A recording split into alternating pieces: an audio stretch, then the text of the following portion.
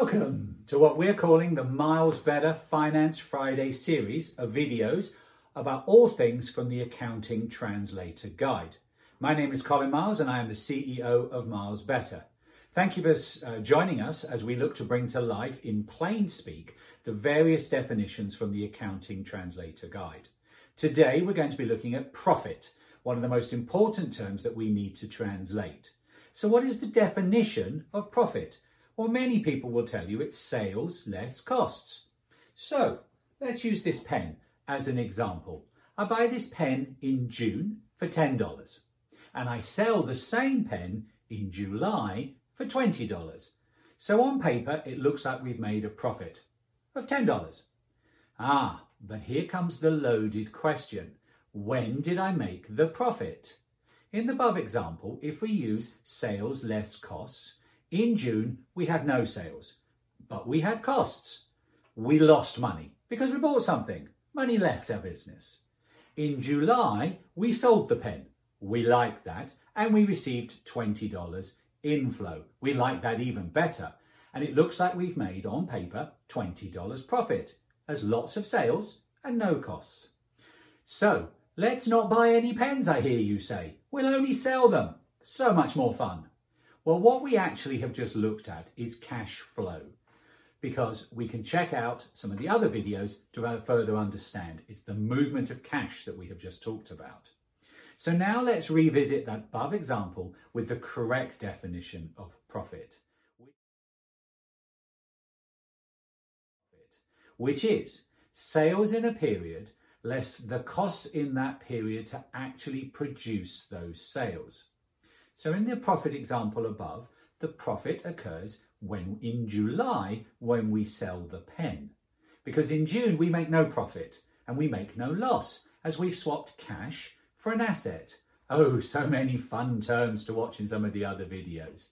The magic happens in July when we sell the pen for $20. That draws a line in the sand of July. And then we allocate the costs of the sale. Doesn't matter when we bought the pen, doesn't matter how we have the pen, but the cost of the pen is $10. So yes, the profit is 10 because it's $20 less $10, but the event took place in July. That's the key point.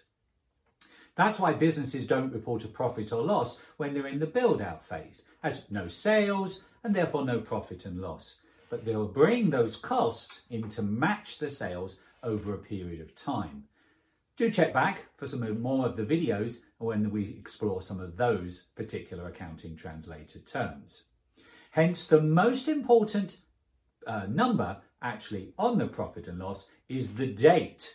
We need to know what period we're reviewing so that we understand when the action, the magic, actually happened.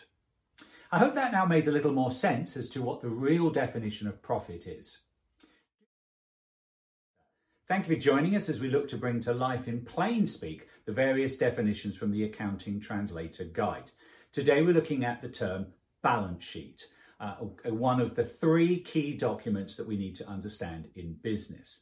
Some people think it's called a balance sheet because, as in many cases in accounting, there are two sides and they have to balance. Well, in this case, that's not actually the case. It is literally a list of balances of the wealth statement of your company. What do I mean by that?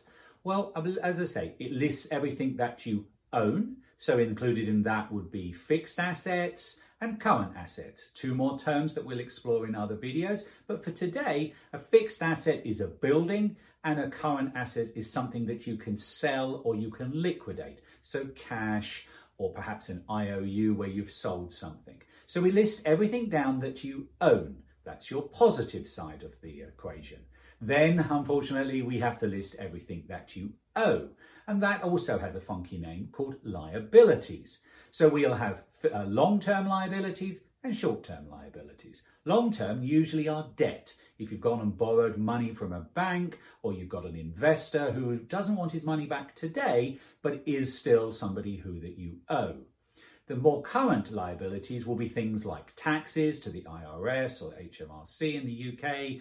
Maybe you have a staff that you owe, and obviously bills that you have bought that you haven't yet used, or you haven't yet paid. Now on the flip side, if that was stock, then that actually would be viewed as a current asset because you own the stock. So again, you can see there's a balancing number.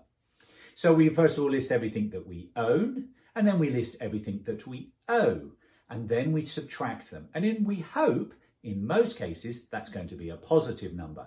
And that's when it then becomes the wealth of the company. If you're a single shareholder of your own company, that number is very important to you because it's the wealth that you could have out of your business. But it's a line in the sand, and it's a number, as you can see, that is made up of things that we own and things that we owe.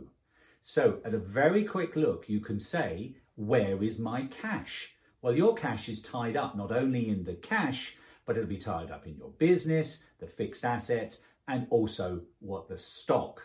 We'll talk about that in another video as to the importance of stock and cash. But for today, the balance sheet is your wealth statement. It is literally everything that you own minus everything that you owe. And if it's in positive, your company has wealth. If it is negative, well, then your company is potentially in trouble. And we'll look at that in another format in another video.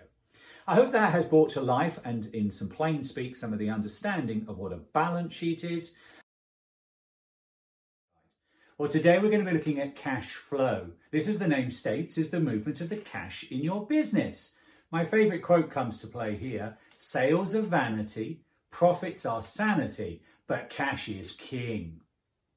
Without cash, the engine oil of your business, the machine's going to seize up.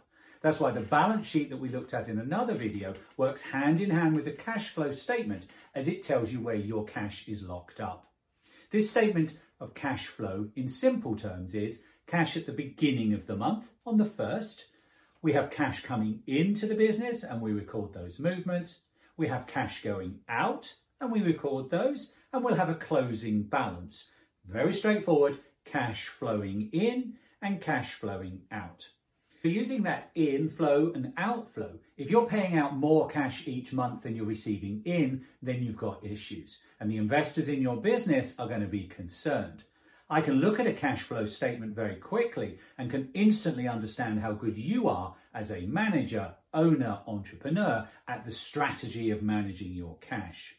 If we return to the example from earlier in the video of the pen, we can simply understand this concept a little more. All right, so remember, we bought and paid for the pen in June. So the key word here is paid. Cash left our business, but we sold the pen in July and got paid in July. And so we had cash coming into the business.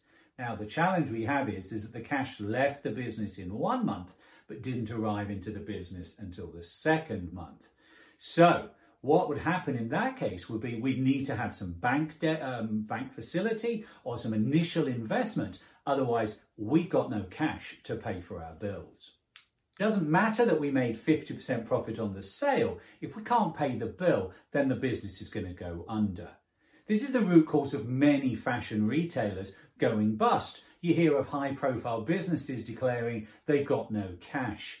In the fashion world, if you buy stock, which is piles of cash, as we've talked about before, and it doesn't sell, you're in trouble. Your suppliers want paying, your rent wants paying, your staff want paying. Where's your money? It's in piles of cash on your shop floor, in your warehouse. In simple terms, a cash flow is the movement of money into your business and out of your business. And as with an engine, if you don't have any oil, it's going to seize up. I hope this makes some sense and brings to life in simple terms the word cash flow. Do check